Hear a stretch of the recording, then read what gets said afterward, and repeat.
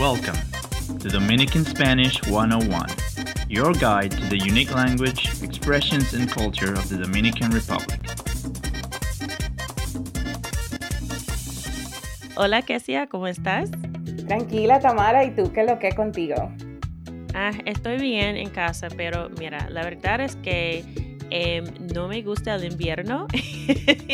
Entonces estoy pensando en ir al Caribe ahora. Entonces me alegra hablar contigo porque puedo pensar en cosas que son más calientes que lo que está pasando ahora en mi ciudad. Pero bueno, hoy vamos a hablar sobre palabras que se usan en relaciones, ¿verdad? Porque hemos hablado antes de las palabras que se usa para describir una persona, pero estas palabras son especialmente de las relaciones entre parejas, ¿no? Sí, entre parejas, sí, tengo una que es de relación familiar, entonces como de padre e hijo. Ok, entonces vamos a empezar. ¿Cuál es la primera palabra que tiene? La primera palabra es aficial. Aficial. And it's used to describe somebody who is deeply in love. Crazy in love. It comes from the word asphyxia. It's like when you're short out of breath. You know, you can't breathe. The oxygen. So like asphyxiate. It's like to strangle someone in English. Like when you get, that's the word that's like in the medical report. If you know, because it's very formal. Exacto. Exacto. Can't breathe. Let me breathe. Bueno, pues entonces cuando tú dices, ay, José está asfixiado de una tipa, you know, that he's crazy in love with her. So is that have a negative connotation, or is that cool? Or is that like, okay, you're a little bit too into this person, you need to back off? Or is it just seen as, oh, you're crazy in love and that's a good thing? Yeah, no, that's cool. It's a good thing, yeah. You just wanna highlight, you know, it's not just like he thinks, oh, she's cool. No, he's like crazy in love. I see. So there's levels to this. Sí. Ok, la próxima palabra es chulear. Chulear. And it means to kiss somebody with a lot of passion. This is not a kiss you give to your dad or your mom or your friend. It's not a cheek kiss, you know, it involves the tongue. And it could mean something different in other countries. I think I told you the story about Mexico before, but just to emphasize, you know, in other countries it's a compliment. So like in Mexico, they want to chulear you, they want to say you're pretty or you're cool or you're nice. But here, if they tell you that and you don't want to get kissed, run. So chulear is not a casual thing to do. No. And it's not a romantic word either. You know, it's not something you will tell your boyfriend or girlfriend in a romantic dinner, like, oh, yo quiero chulearte. No. Entonces, ¿en qué contexto se usa esa palabra? ¿Es entre hombres o qué? Sí, no, lo usa el hombre para la mujer o viceversa, pero es un contexto más informal y más como, la palabra es más lujuriosa que romántica. Ok, entiendo. Entonces no es una palabra sucia, no es una palabra mala, pero tampoco es algo que dirías normalmente si estás tratando de ser a gentleman or a lady, you know. I see. It makes me think of, like, in English, a big, wet, sloppy kiss or something crazy like that. Like, I'm gonna stick my tongue down your throat. It's like, ooh, please don't do that.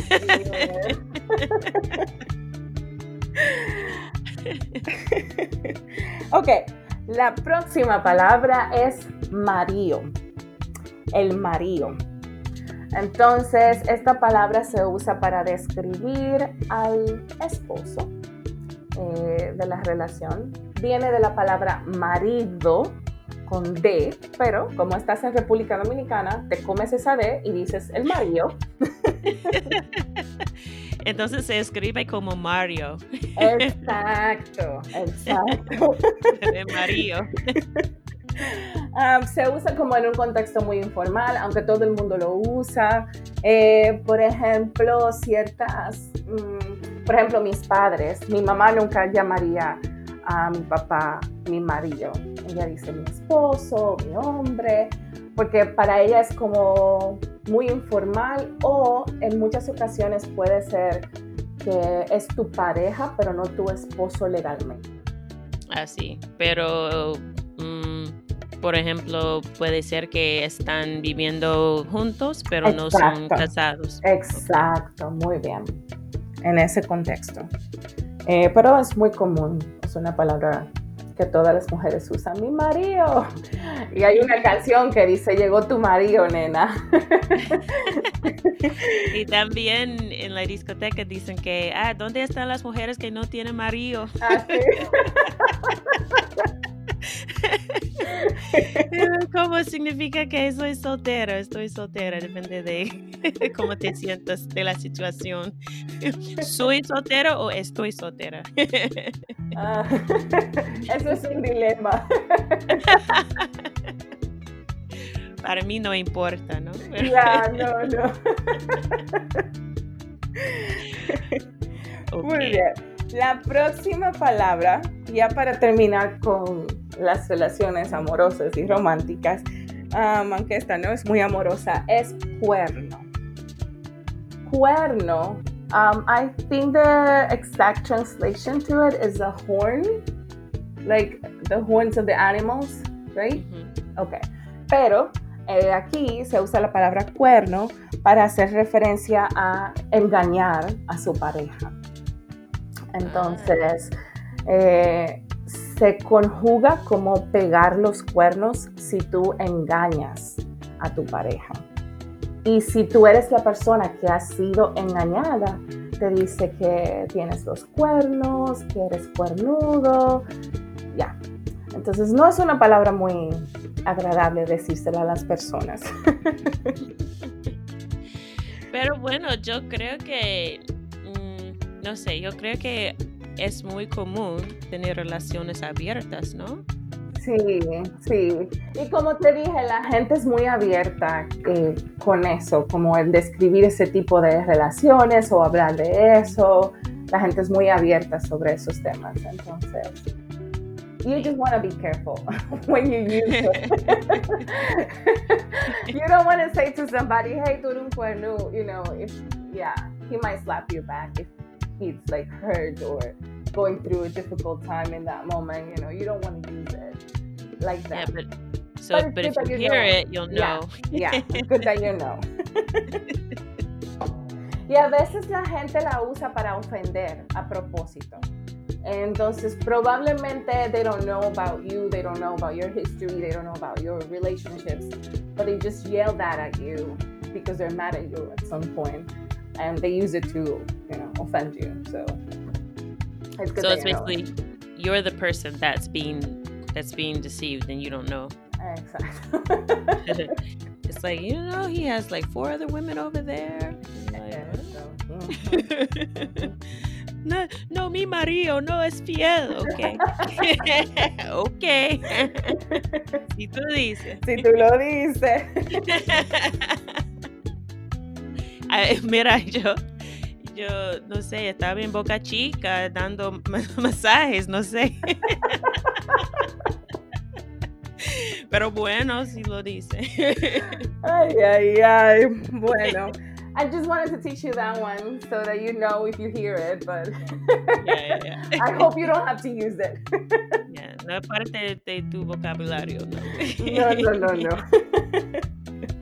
Ok, entonces la última palabra es pai. Pai se usa para referirse al padre o al papá.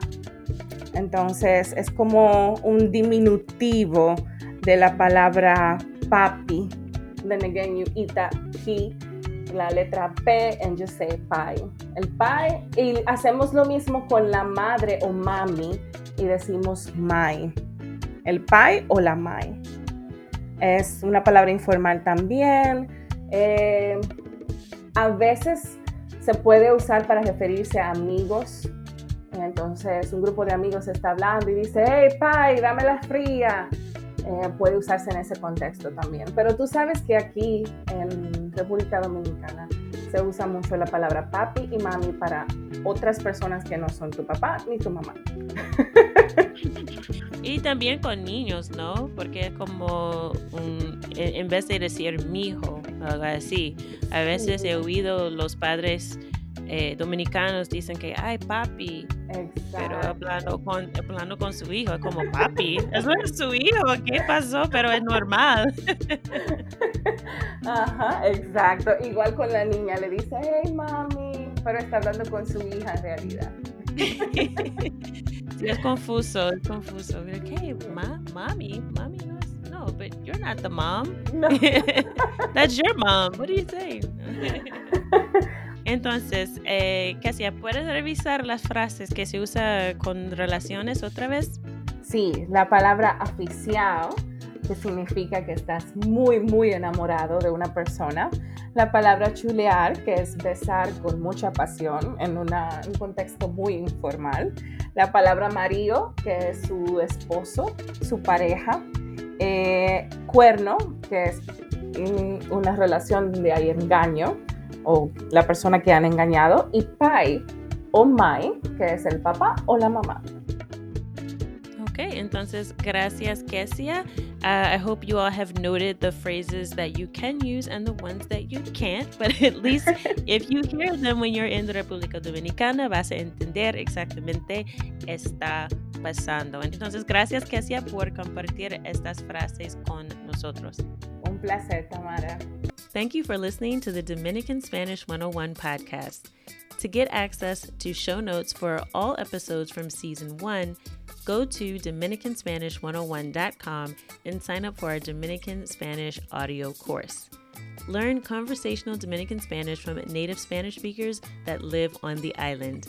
You'll learn from dialogues between native speakers, along with transcripts in both English and Spanish, with vocabulary in context for review.